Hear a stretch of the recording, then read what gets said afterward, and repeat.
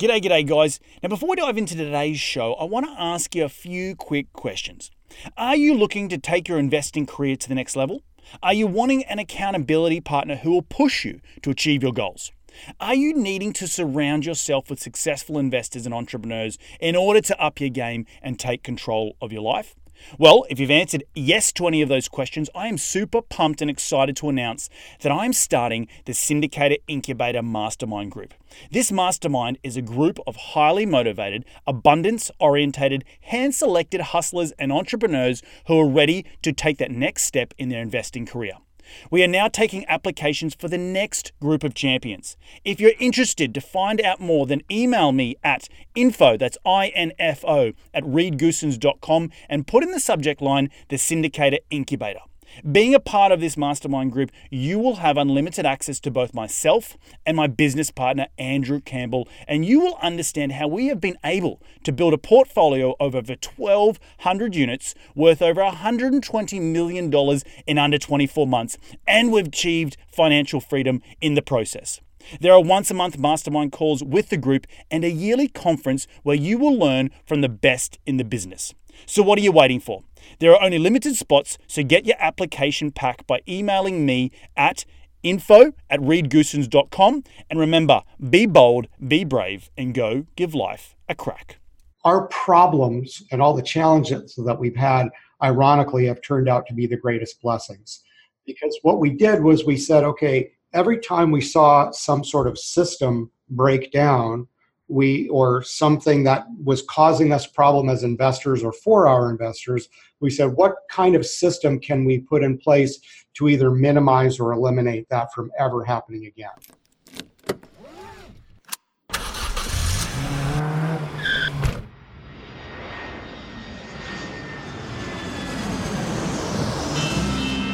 Welcome to Investing in the US, an Aussie's Guide to US Real Estate, a podcast for international investors and real estate entrepreneurs looking to break into the US market.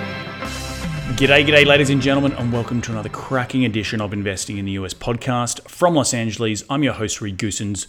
Good as always to have you with us on the show. Now, I'm glad that you've all tuned in to learn from my incredible guests, and each and every one of them are the cream of the crop here in the United States when it comes to real estate investing, business investing, and entrepreneurship. Each show, I try and tease out their incredible stories of how they have successfully created their businesses here in the US, how they've created financial freedom, massive amounts of cash flow, and ultimately created extraordinary lives for themselves and their families. Life by design, as I like to say. Hopefully, these guests will inspire all of my cracking listeners, which are you guys, to get off the couch and go and take massive amounts of action. If these guys can do it, so can you. Now, as you know, I'm all about sharing the knowledge with my loyal listeners, which is you guys, and there's absolutely no BS on this show, just straight into the nuts and bolts. Now, if you do like this show, the easiest way to give back is to give us a review on iTunes, and you can follow me on Facebook and Twitter by searching at Reed Goosens. You can find the show wherever you podcast on iTunes, SoundCloud, Stitcher, and Google Play, but you can also find these episodes up on my YouTube channel. So head over to reedgoosens.com, click on the video link, and it will take you to the video recordings of these podcasts where you can see my ugly mug, but the beautiful faces of my guests each and every week. All right, enough out of me. Let's get cracking and into today's show.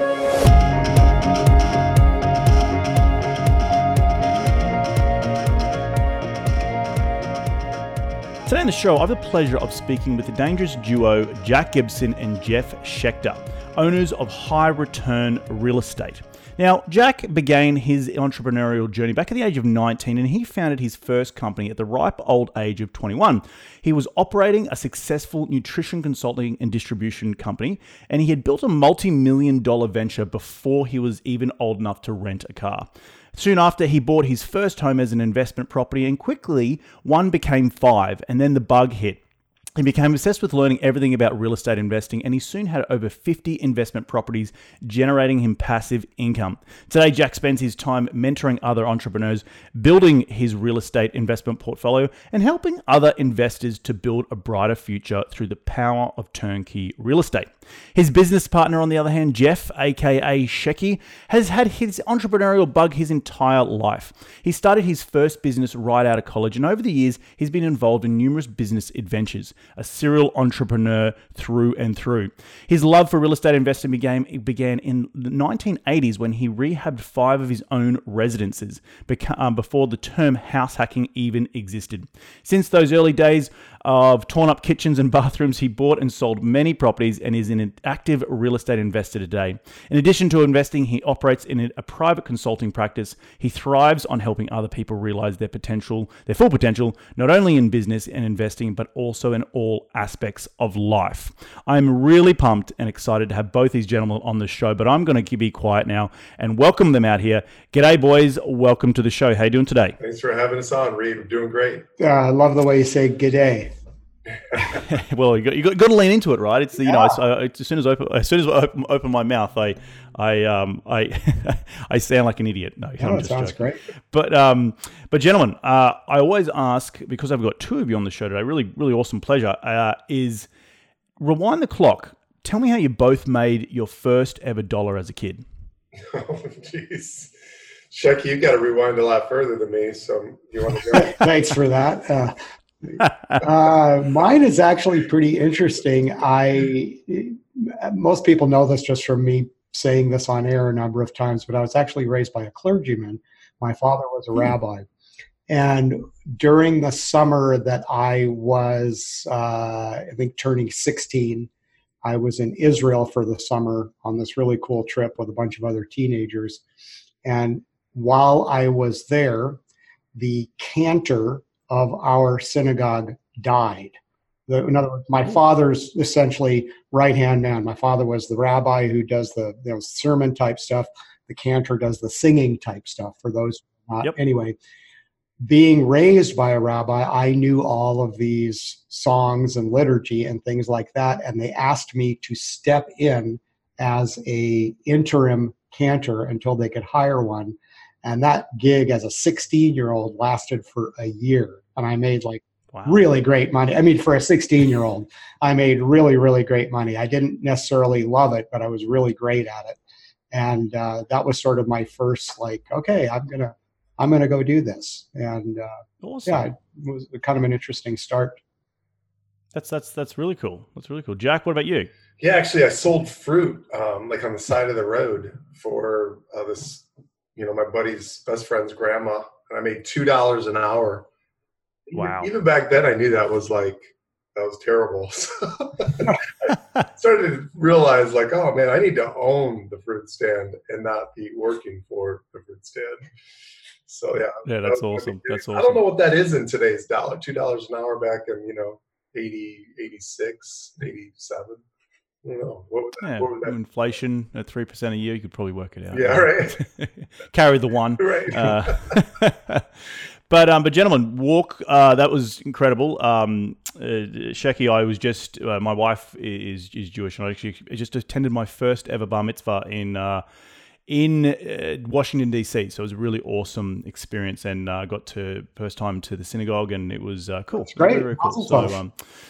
Yeah, Mazel Tov. Exactly. I'm sure our children will be bar mitzvahs, having bar mitzvahs and bar mitzvahs in the future. So awesome stuff, guys. Walk us through the journey of how I sort of alluded to both your backgrounds, that you have had a long history in real estate investing, but it sounded like both of you had just stumbled into it more through just trying to make ends meet by the sound of it. Shecky, to your house hacking back when the trend wasn't even a trend, and Jack, to you just you're very entrepreneurial from day one. So was it by chance that you both fell into it and became partners, or how did that process work? Yeah, my very first rental property was actually my starter home, the bachelor pad, right, pre-Kara, pre my wife, and about 2008 we had a baby on the way.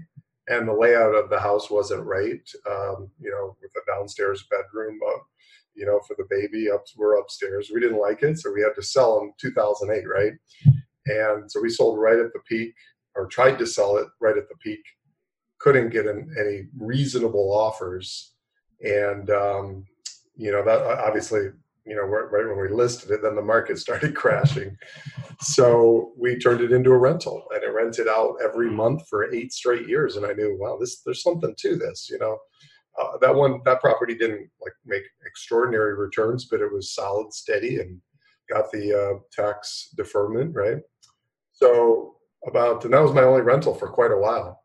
And then back about 5 years ago, my stocks were going up and down, up and down. I just got tired of that whole, up and down deal with that particular asset class, and said, I'm not relying upon this for the rest of my life. I can't handle this roller coaster ride.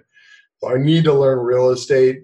So I started, diving in, learning through listening to podcasts just like yours, just trying to understand, like, what does it take to be a good real estate investor, right?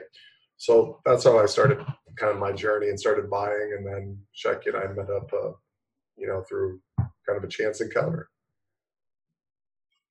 Yeah, so the house hacking originally was just because I was pretty scrappy and probably wasn't that good as an entrepreneur, so was having a hard time making ends meet. But I always had really just kind of an interest in architecture and design. I never studied it or anything like that, but I was always the guy, repainting the house and moving the furniture around and moving the artwork around, and I always kind of had this eye for that sort of stuff. And I know you're, pretty heavy into San Antonio, and for a lot of those years that I was living in San Antonio, I would just buy these properties to live in because I was a single guy and I didn't have any other responsibilities, and I would buy stuff that needed some work and go, like, heck, I can make that work. But just because I had an eye for it, I was able to live in them for a couple of years, get past the point where you don't have to pay the big taxes on it.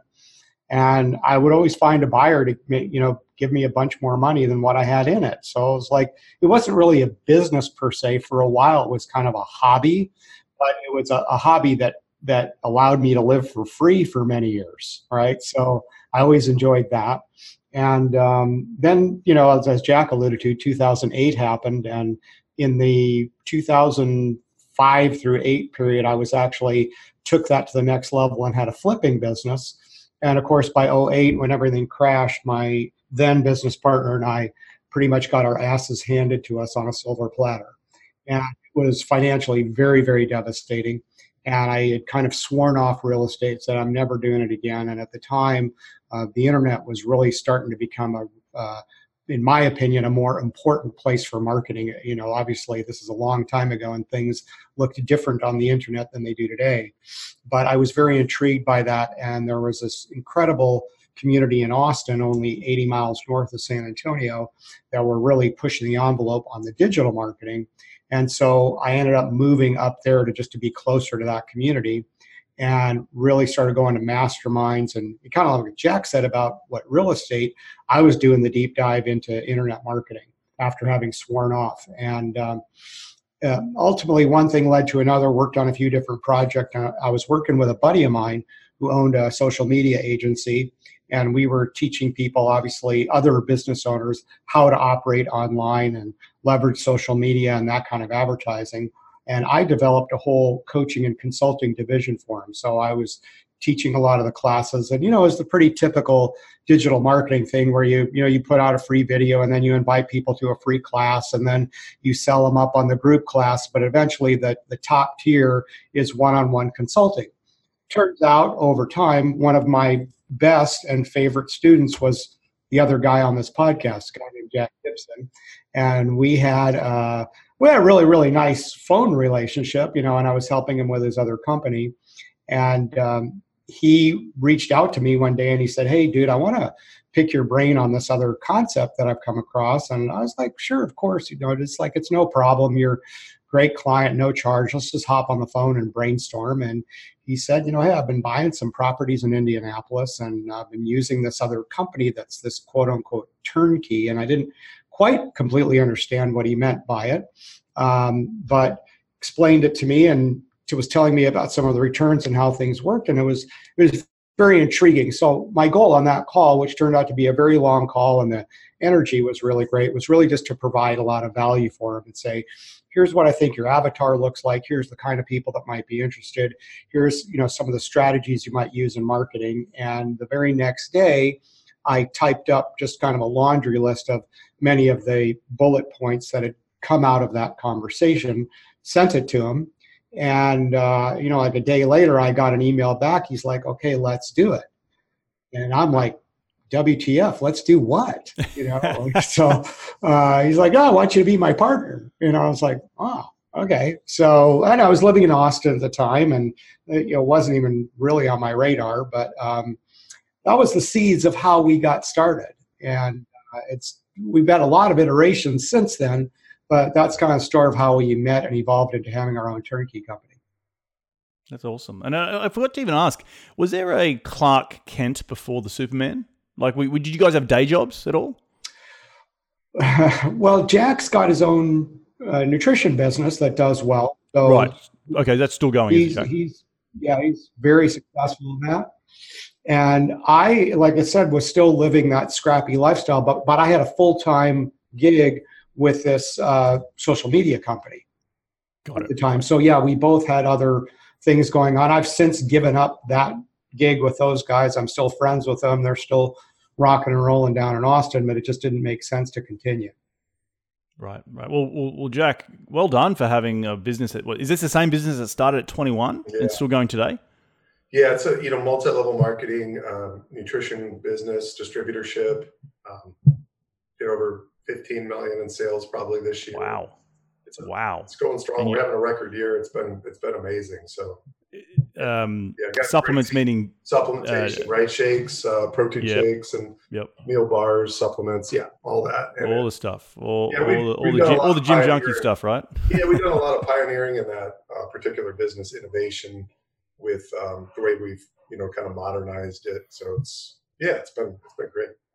Right, interesting. Well, guys, you have such an interesting background, both of you. It's now interesting that you pivoted into turnkey real estate. So tell me a little bit about the business that you've created together. Obviously, you've come together with a little bit of kismet. The student now being, they say the grasshopper is now becoming the student or teacher or whatever that is. But you've clearly got a synergy there to go and take this thing to the next level. And I'm really intrigued about what the business is that you guys now do, and maybe think of it like a menu at a restaurant. Like you'd have the entrees or the starters, the entrees and the desserts. Like if I was to come into your business today, what's the free stuff? What's the cheap stuff on the menu, and what's more into the more expensive T-bone steak at the bottom? Right. Well, there's definitely different versions of what people would call turnkey real estate.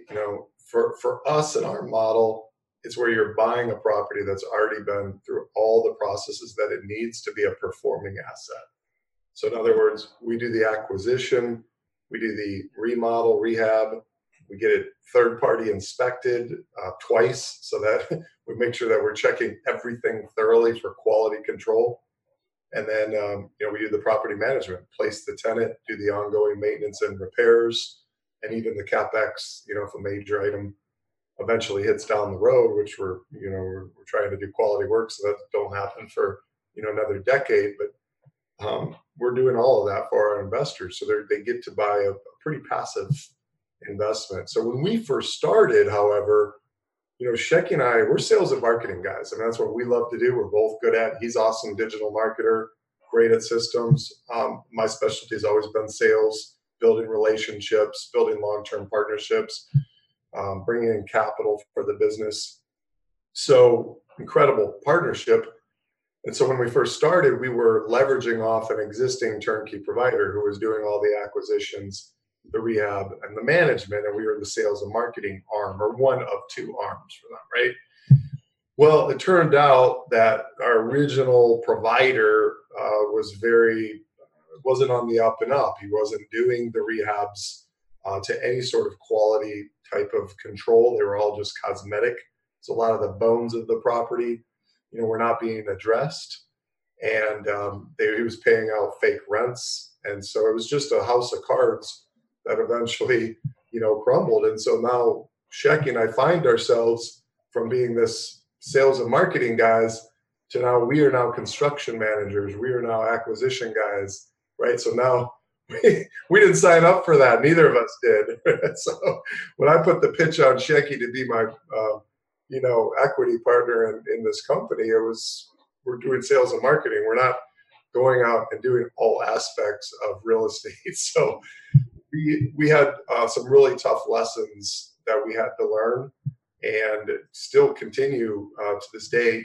Partly we're on the ending of it, but having to clean up the mess that was kind of that I guess we manifested ourselves, right?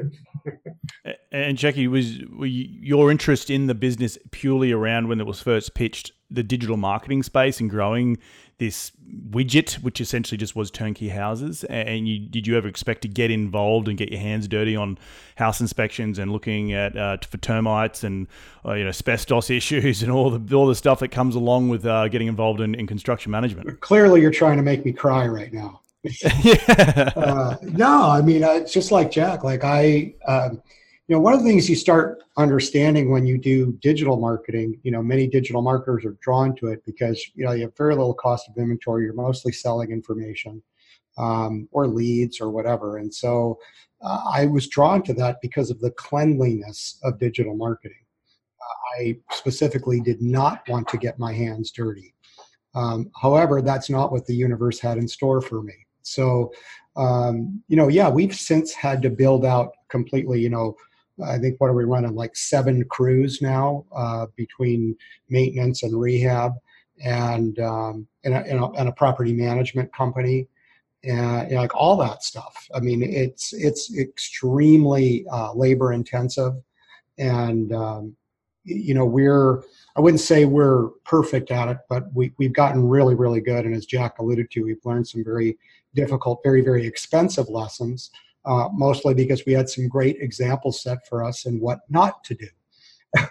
And, so we actually learned from that and said, okay, we're investors. So at the beginning of the day and the end of the day, we're investors. So what would we want in an investment property? How can we build it in such a way that we can build complete trust in the system? It doesn't mean that there aren't going to be, there's always going to be some risk because it's real estate investing and you can't necessarily predict tenant behavior, and you can't necessarily predict hurricanes and, other weather conditions. But how can you put as much trust into a system that allows you to minimize the most amount of risk, transparency, inspections, processes, all that kind of stuff. So we just set out to build that. And I drew from some of my previous experience in house flipping, a couple of decades earlier, which I had nearly forgotten. But when you really look at it, I mean, we're both, I think, pretty good businessmen. And it's just like, I think any business can be successful, assuming you have a good product. Any business can be successful with good systems in place and a certain amount of resilience and stick-to-itiveness, and just keep toughing it out until you figure it out. And honestly, the key to our success, as dumb as this sounds, has really just been true grit. I mean, we've just kept fighting, and we've fought in a lot of arenas, I believe, where many other people not only would have chosen to throw in the towel, but many have that we have seen. And I want to get into that in just a minute, but the burning question for me right now is both of you had very successful careers. Jack sounded like you had a very awesome, still have very great $15 million of worth of online sales, which is fantastic. Jackie, you had a really successful digital marketing career. What the why behind starting all of this? What was it? Because you both seemed like really awesome lives, and you had your own stuff going on. So why did you decide to get in real estate? It's funny you asked that question because we were just discussing this yesterday when I was in India meeting with the team, and we're like, why did we do this? Why did we put ourselves through this? This is not an easy business at all. Okay, I mean, there's a lot of complexity, a lot of sharks, a lot of people that aren't afraid to, to screw you over and don't think twice about it. And, so we were both lamenting like, wow, we had pretty good lives before we did this. And then we put ourselves through the ringer, figuring this business out and trying to scale it. And I think, if I look at it, I'm like, I don't know, I needed a new challenge, I guess. I don't know else how to put it. I think, I here's what I train my sales guys to look right around days. If we go on a vacation, okay, with my wife or whoever, if it's a 7-day vacation, right around day 5, day 6, maybe, I'm bored. I want to get back to the grind. Why? Because I love the struggle. Deep down inside, I love to be challenged. I love the struggle. And so we all complain about it when we're in it, but I think a lot of us, especially more so entrepreneurs, in my opinion, are wired to where they need challenge, they need struggle, and that's when they're happy, when they're in the middle of a struggle. And we can try to deny it all day long, but I think that's how it works. So yeah, I just needed something else to different to get my juices going again and prove that I could do it. Yeah, Shecky, what decided what made you mindset and mind shift to get out of what seemed to be a comfortable digital marketing career? I continue to ask myself that question. No, I think there's an element of what Jack said for myself too. Like I appreciate a new challenge. I've been an entrepreneur my whole life. I've been lots of different businesses, and some of it I just blame on Jack. I mean, it's really Jack's fault. The blind leading the blind, yeah. Right? The thing is, the irony is we had never met in person. So Jack's up in Michigan and I'm down in Texas, and we had a really great relationship. But I think there was a lot of respect for each other. And, I'm a few years older, and I started thinking like, okay, I've been this scrappy guy my whole life. I don't have a lot of money put away for retirement. I had been in real estate investing before. I had kind of sworn it off, but it's sort of, once that gets in your consciousness, it's kind of hard to get it out of there. And like Jack, I like a good challenge. And so I just thought, like, here's an opportunity not only to create something like a really, really great product. Like as a marketer, I can really show investors a lot of value in what we do, especially when we look across the landscape of what others are doing in our space and how much better we do it. So, and because of the systems we put in place. So I knew there was definitely something that we could promote. And so just from a sheer business standpoint, it's like, hey, there's definitely something here. But I was also motivated for selfish reasons, thinking like, okay, I'm starting to get to that age where, I'm thinking like I'm only a few years away from maybe getting Social Security, whatever that means, blah, blah, blah. Like, I don't have a really strong future financial setup for myself. I've had a fun entrepreneurial life. I've done some really cool things, but I'm kind of looking for the big hit now.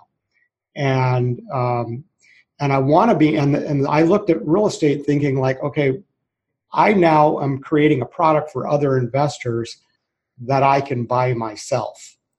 And it's like, I can kill 2 birds with 1 stone. And I looked at it as like, it plays to my strengths. It handles my future. There was just so many boxes that got checked off that I just couldn't really say no. I'm interrupting this episode to remind you guys about the Syndicator Incubator Mastermind Group. If you want to take your investing career to the next level and surround yourself with the best in the business, then apply today. Spots are filling up fast. I'm only taking a handful of people for the next round, so get your application by emailing me at info@reedgoosens.com. Remember, be bold, be brave, and go give life a crack. Now, back into the show. The ability to keep your juices flowing, 1, but also 2, the ability to grind. And a lot of people who come on this show, and the reason I asked that first question about how you made your first ever dollar as a kid is because to show the entrepreneurs on this show and people who listen to this show that it starts from a young age. And a lot of entrepreneurs do slog it and spend a lot of time slogging and like to slog. Right, and it's the whole roll up the sleeves, get dirty, and not be afraid to get dirty. And I think a lot of entrepreneurs, particularly in today's age, I'm a millennial, but I've definitely grown up on working hard, and I enjoy helping my dad back on the farm when I go back there because it's just something I just like using my hands. But a lot of people want to hand it on a platter these days and not willing to roll up the sleeves and work. And I think that's a testament to both of you that you've had pretty stable careers and then, said like, what the hell, let's go on this roller coaster. So that's awesome. I do want to now get into the business and turnkey investing. I've had a lot of experience with it, both myself being an international person moving to the United States in 2012, which would seem to be the height of turnkey investing when everything was dirt cheap and, the numbers look great. So where are you guys buying? And specifically more, how are you creating that business that is, because in Australia, turnkey got a lot of bad, US turnkey got a lot of bad press. And it was a lot of international investors, to what you were saying earlier about people putting lipsticks on pigs, and, having to pay back rent, overpromise, blah, blah, blah. What model have you built that you can rise above that and be the cream of the crop? Yeah. So your point about, the Aussies getting burned is well taken. I've heard many of those stories. And I think, that's kind of what we saw was there was a lot of that too good to be true kind of stuff out there. And, we even saw it recently when we were dealing with that original supplier. So like I said, our problems and all the challenges that we've had, ironically, have turned out to be the greatest blessings. Because what we did was we said, okay, every time we saw some sort of system break down, or something that was causing us problem as investors or for our investors, we said, what kind of system can we put in place to either minimize or eliminate that from ever happening again? So we make no bones, by the way, that we're in C-class properties. We're not in the expensive stuff. We're in kind of the not so pretty inner city sort of stuff, but the stuff that you can buy very, very inexpensively. And the price to rent ratios are really, really great. However, that poses some additional challenges in terms of managing that kind of tenant base that's typically more of living hand to mouth than somebody renting the fancier properties. For people like that, a flat tire is a big economic event for them. So we started looking at that and just said, okay, how were investors getting burned? How were we getting burned? And it always came down to just really two things: doing a really, really good rehab and proving it, and putting in the best possible tenant that you can for that property class, and of course, managing them really with an iron fist. So it's really just comes down to property condition and tenant condition. And so we've just built all of the systems around that. And we still continue to build to this day. Like I said, we're not perfect, but Jack alluded to it for an example. This is a perfect example. We were seeing that there were properties having some issues after we'd sell them. We thought we did a good rehab, whatever. So, we had our checklist, but hey, our guys are human, they miss stuff. So we went to a situation where we started doing 2 separate, complete third-party inspections, not the same inspector. So the first time around when we acquire the property, we get the utilities turned on, we send an inspection company over there. And when our guys go over there, they'll do a full, analysis, scope of repairs or everything like that, but they're also looking at that inspection report at the same time. And they're saying, now we know exactly what the property needs. It costs us a couple $100 to do it, but now we've got a whole nother set of eyes in terms of quality control on that property. So that's been a fantastic thing that we put into place. We then roll through all of our stuff. When the guys are done, and I shouldn't say only guys because there's some girls too, I don't want to be sexist. We send another inspector back in to go over the whole property again. So just in case our teams missed anything, now again, we paid for additional quality control. And we share that information with investors. We can say, look, you can see how the property condition was before, but more importantly, the second final one, this is exactly what, so not us, what somebody else is telling you the condition of that property is, right? And further, if there's anything remaining on that second one, we'll send our teams back in to go just curate any of the smaller remaining items. We have them sign off on it. We have them take a couple pictures that they took care of it. From there, we even then, so we'll obviously need to send a photographer in to go take pictures of the property to make sure that it looks pretty when it gets on our website. But from there, we also do another final, what we call systems check. And we have somebody go in and plug a socket into all the walls, make sure they're all working, turn on and off the lights, check the water pressure, all the things that we know the tenants are going to do, before we go in there. So before we release it to our leasing agents to say, hey guys, go nuts and start leasing it, we do all of that stuff because, again, in that property class, tenants will use any excuse not to pay their rent. And part of what we're trying to do there is to remove all the excuses. So those are the kinds of things that we built into our business that our investors really, they love us for. I mean, sure, everybody wants a good deal. And there's lots of things. I mean, you can spend all day in analysis looking at numbers and good deals and whatever. And we often try to tell people, look, it's not only the property that you're buying, but it's who you're buying from and what kinds of things have they put in place to help protect you. We also do that second inspection, by the way, because we do give a warranty on the product. Like, we stand behind what we do as far as our rehab. And there have been times where we have screwed up and pulled our wallets out and put a lot of money into a property that we were not anticipating having to put into after the sale, completely wiped out all of our profit on that purchase, on that sale, but yet we still did it because A, we were obligated to, B, we would have just done it anyway because it's just the right thing to do. So we want to make sure that everything is tight. So if we're putting our name on that rehab, that thing is solid. And that's served us and our investors very well. I think you've sounds like you've sorted out the front end stuff, right? I bought my first property I ever bought here in the States back in 2012 was $38,000 a triplex in upstate New York, and I put $10,000 into it. Nice.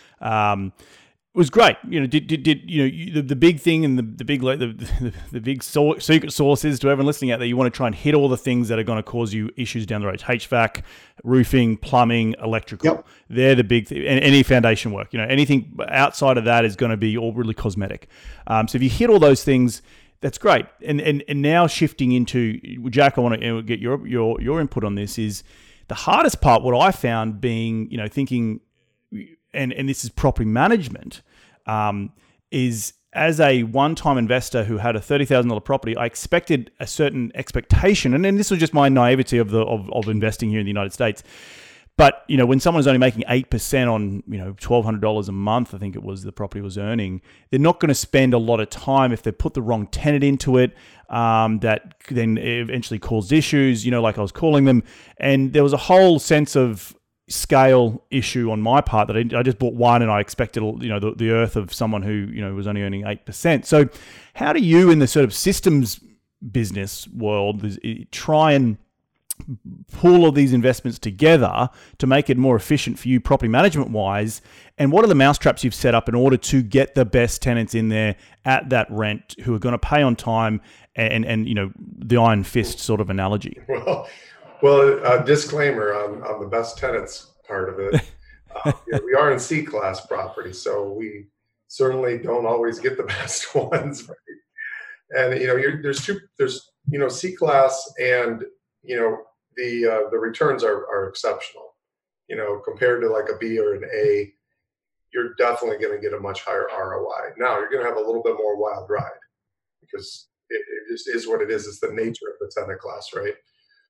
So there's certain companies, property management companies, who screen really, really hard. They only take maybe 1 out of 24 applicants, and we dealt with them before. Like they were kind of our interim go-to PM when our first one kind of busted out. And the problem with that is, 3 months, 4 months, a house is vacant. Well, you're losing a lot of rent and money in that process. So there was the over screening, right? And then the first company, one of the reasons they imploded, original, provider, is that they didn't screen at all. It's like, if you can fog a mirror, boom, we're going to place you into this. And, and then they don't pay pretty quickly, right?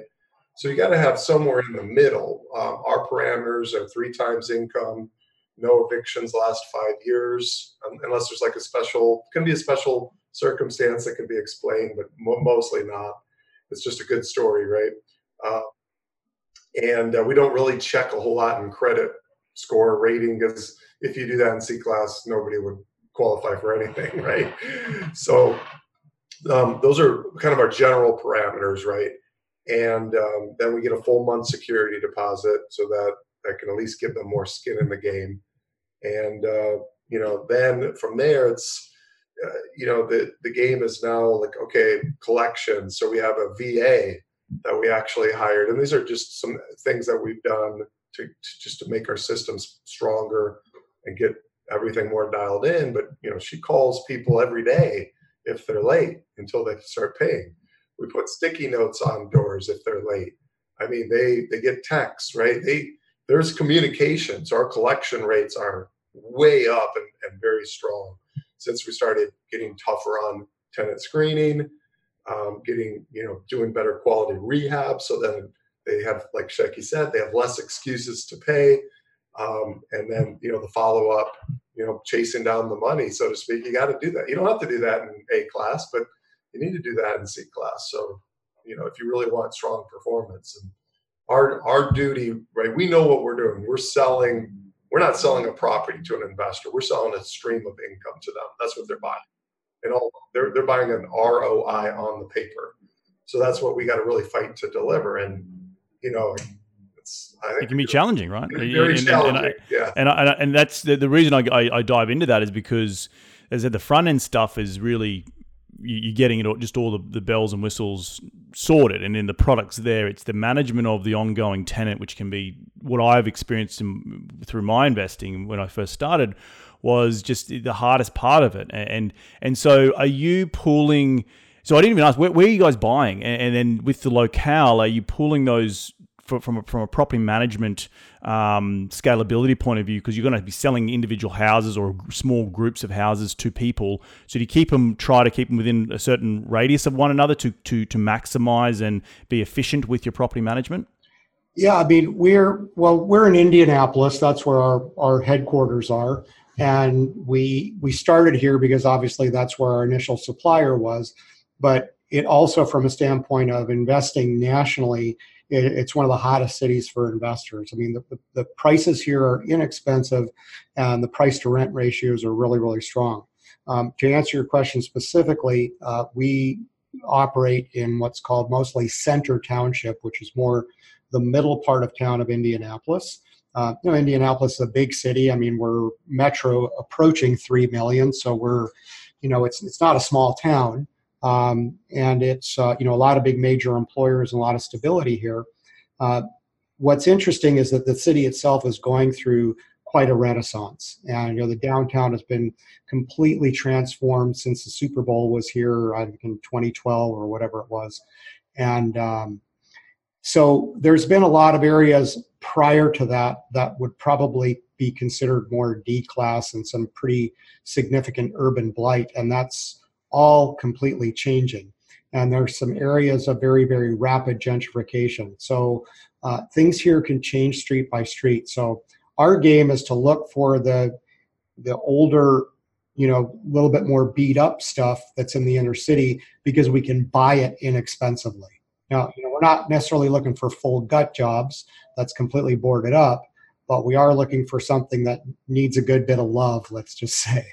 And those have served us well, and we always seem to do well finding in neighborhoods that are like in the next neighborhood over or 2 neighborhoods over from much of the real serious gentrification. So, from a pricing standpoint, we're somewhat protected. And from an appreciation standpoint, whereas we don't guarantee anything, we feel there's a lot of opportunity there as the years pass for those areas to improve. And we've certainly seen some of that already in some of our locations. But we're just about everything we do, I would say, Jack, is probably 5 to 20 minutes from downtown. Oh, yeah. Yeah, I mean, absolutely. Sounds like you're right in the path of progress there, which is exactly what you want to be. What type of entry points are you buying at? 50 to 100,000 or less? Yeah, that's pretty close. I mean, prices have gone up in India. I mean, there's a lot of capital coming in from the coastal markets because they're starting to recognize that this is a great city to invest into. The cash flow is very strong. So, our prices, the acquisition prices for us are going up, so we have to raise our prices accordingly as well. It's not been dramatic, right? But they are. It's definitely, we can see it that it's upward price pressure due to obviously supply and demand. So We a typical, like a 2-1, 3-1 is going to be maybe 45 on the lower end, to 50, 60,000, and then duplexes typically 60 to 80,000 type range. Right. Interesting. And are you doing any Section 8 housing tenants, or is it all for rent? Not typically. I mean, we do have some Section 8 if it works. They're very, very, they're kind of a pain, to deal with, honestly. That's exactly what I started with, and I didn't even know. And I was like, this is going to be great, guaranteed income. It was not like that. Yeah, it's really not. It sounds great in theory, but in actual practice, what they put us through as the the provider. the provider, it's really tough because we have to take dot every I, cross every T. And for C-Class, a lot of the stuff that they require really doesn't make sense from a cost perspective. Interesting. Well, gentlemen, I want to be very respectful of your time. I know we've been going on for a little bit, but one of the biggest things the last question I always ask before we dive into the top 5 investing tips is, what does the future hold for both of you, both personally and professionally? Well, we're growing a big company. We're intending to be a nationally recognized company. We already are. I mean, we sell to investors all over the world. But we are eyeballing a couple of other markets right now.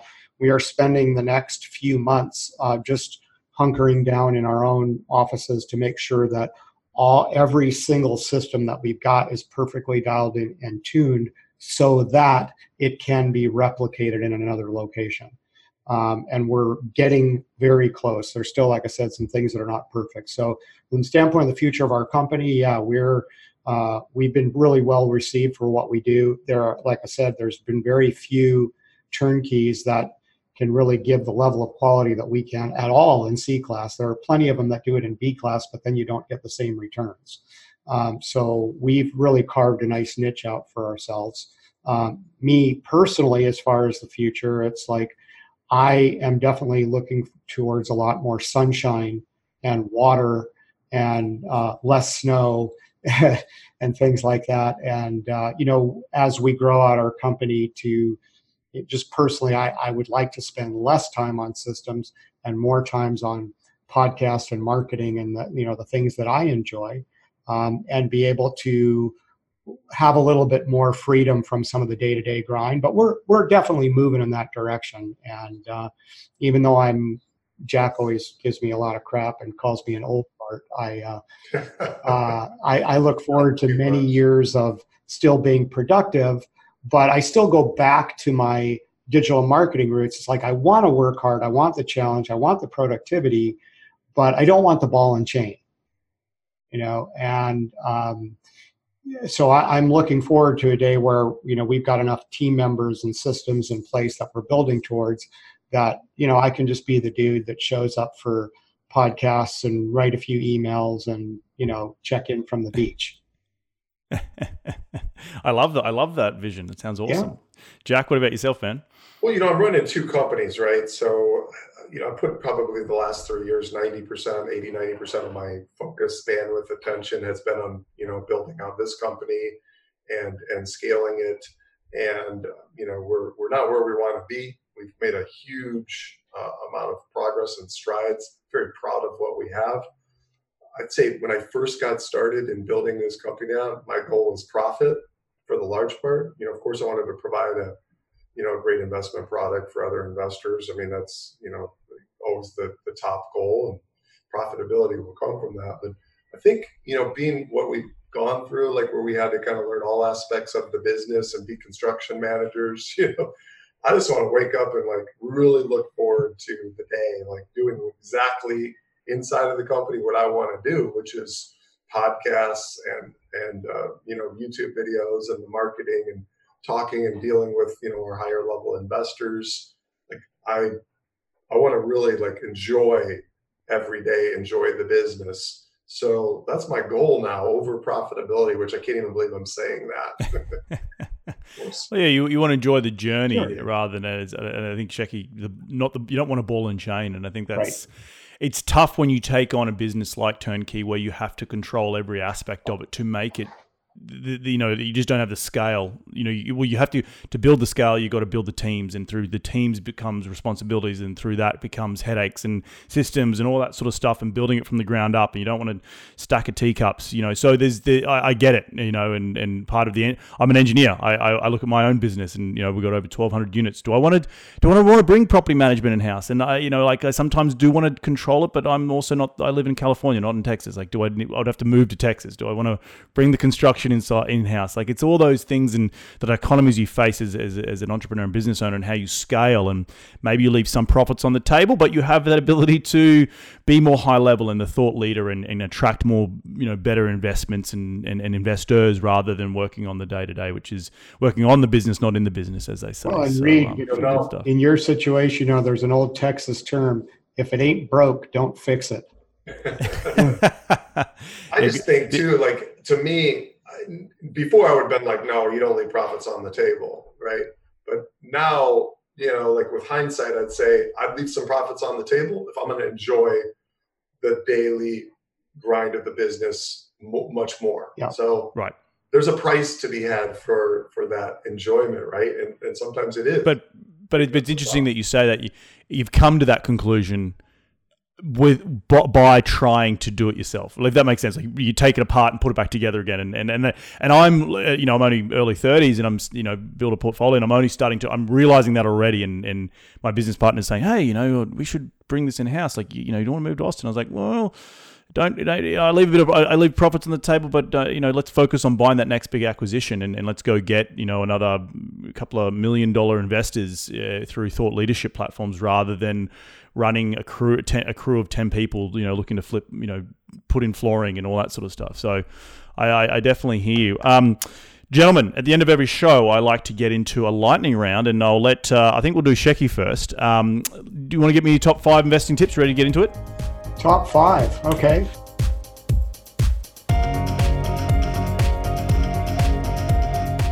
What's the daily habit you practice to keep on track towards your goals? Yoga.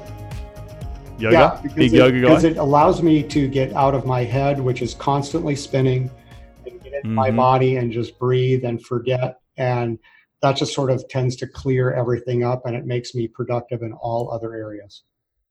I'm sure with yoga comes meditation, right? Well, I think there's I do a little bit of that. I'm not a very good meditator. I do try and sit quiet for a few minutes every day, but I also try and get to the yoga studio earlier so I can lay in quiet for a few minutes before the class starts. So there is an element of it.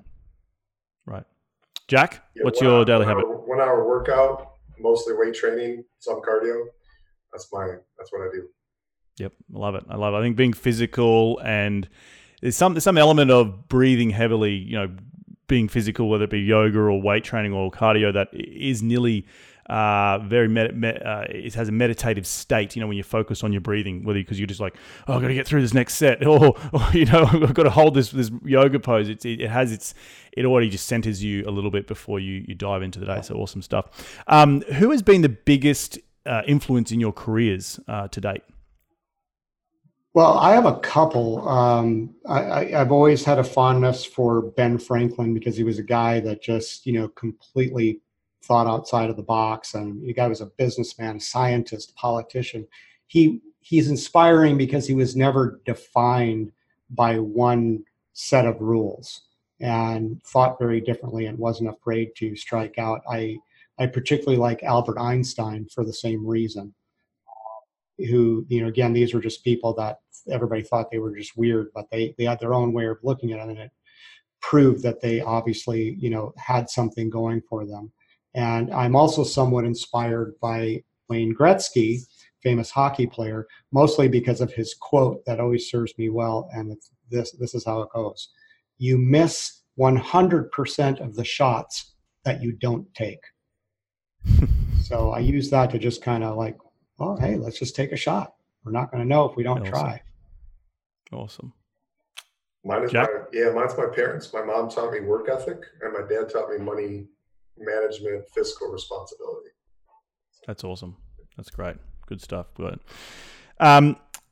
You've built this awesome business. You've built a lot of systems. You've built a lot of mousetraps. What is the number one tool? It could be software. It could be a person. It could be a hardware-related that you use in your business on a daily basis? Well, on our side, on the system side, no question about it, what's really helped us is a tool called Monday.com. And they started off, I think, 3-4 years ago. They were called Pulse. They're really interesting. They're a company out of Israel, actually, and really, really interesting company in that they just have this. It could be called a project management tool, task management, whatever, but because we've got so many moving parts and this thing is so damn flexible, it allows us to monitor all of our progress on everything that we do. And it's, although we kind of hated bringing it on and we went away from it a little bit and then we went back to it. And, now that we finally embraced it, it's a really, really fantastic tool for us. Yeah, for me, it's Zoom, actually, the Zoom video platform we're on right now, because I'm the one that's 3 hours away. Nicole is our head of investor relations. She's in Iowa, so she's several hours away as well. And it allows us to all, be together like we're face to face in a conference room. So it's really, it's huge. Yeah, you've listed. I don't use Monday, Shecky. I use Slack. I think it's been really, really good to get. We have deals in the different channels, and you can just scroll back through rather than going through a bunch of emails. Yeah. And Zoom has been game changing in terms of being remote and having that ability to sit on a beach one day and log in as long as you got a little bit of internet. And it's life by design. And I know definitely my business. I'm from Australia. I like to go back to Australia 2 or 3 times a year, and as long as I've got internet, I can work, So it's I think it's intentionality of a business and building with those. A lot of people on the show answer it with a software to build a business that is more life by design and live on their own terms. So good stuff. What has been, in one sentence from both of you, what has been the biggest failure in your career, and what did you learn from that failure? I think I can speak for both of us. We hired the wrong people put them in the wrong seat and trusted them with too much responsibility and money. And they didn't do the rehabs the way they were supposed to do. We ended up having to pay double, sometimes even triple on a rehab. That for most companies that would have taken them under. For us, we just fought our way out of it and sold our way out of it. That was a monumental mistake. So we've certainly learned, and that's why we put some of the checks in place to prevent it from happening again. That's awesome. Yep. Gentlemen, where can people reach you to continue the conversation? They want to be in your sphere. They want to check out what you're putting out there. Where do they go? Just go to our website. It's highreturnrealestate.com.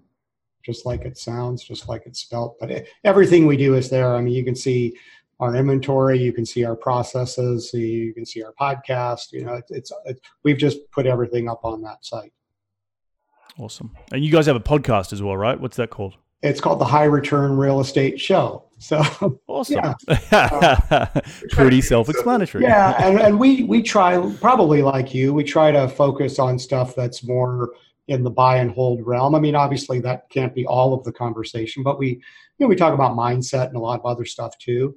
But we've had a lot of fun doing that, and this has been great. We love coming on other people's show that are in the same space and like-minded and are other movers and shakers. This is by far the best part of it. It is, isn't it? It's really like a mentor. I always say to my wife, I come out of our little office and I'm buzzing and jumping off the walls because of so much energy I get from talking to other entrepreneurs. And she's like, did you just take something? Like, no, I just did a podcast. It's That's great. Well, gentlemen, I want to thank you so much for jumping on today's show. Just a couple of the takeaway things that I learned from today's show. I think the big one for me was building a trust in a system. I wrote it down earlier on when one of you mentioned it. I think it's really important to build an awesome mousetrap. I talk a lot about on this show how it's the how-to of I'm the engineer, and my mind is always like, well, how'd you build that? Like, what you had a problem, how'd you get over it? And through building an awesome system.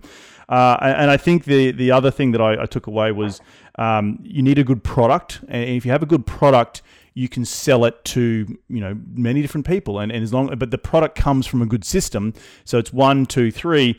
And then the last thing I took from you, Jack, was you always need a challenge. And I think that grittiness to roll up the sleeves, I talk a lot about on this show because that's where I come from. And is that both similar to you, Jack, both my parents were very influential in my career in terms of teaching me how to be gritty and roll up the sleeves and not be afraid of giving it a go, giving it a crack. And I think, that's what it's all about, and getting dirty and getting uncomfortable and addressing the issue and having to build the system out. And yeah, it can be a pain in the ass, but that's the whole point, right? Of being, you can control of your own destiny. So, right. Did I leave anything out? No, nailed it. Good wrap up. Awesome, what guys. What a great show. Thank you for having us on. It's been awesome. Well, guys, I do want to thank you for jumping on my show. Enjoy the rest of your week and we'll catch up soon.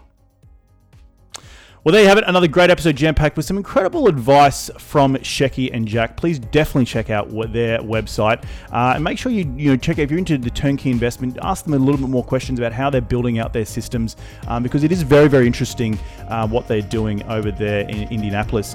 I want to thank you all again for taking some time out of your day to continue to grow your financial IQ, because that's what we do on this show each and every week. And we're going to do it next week. So be bold, be brave, and remember, go give life a crack.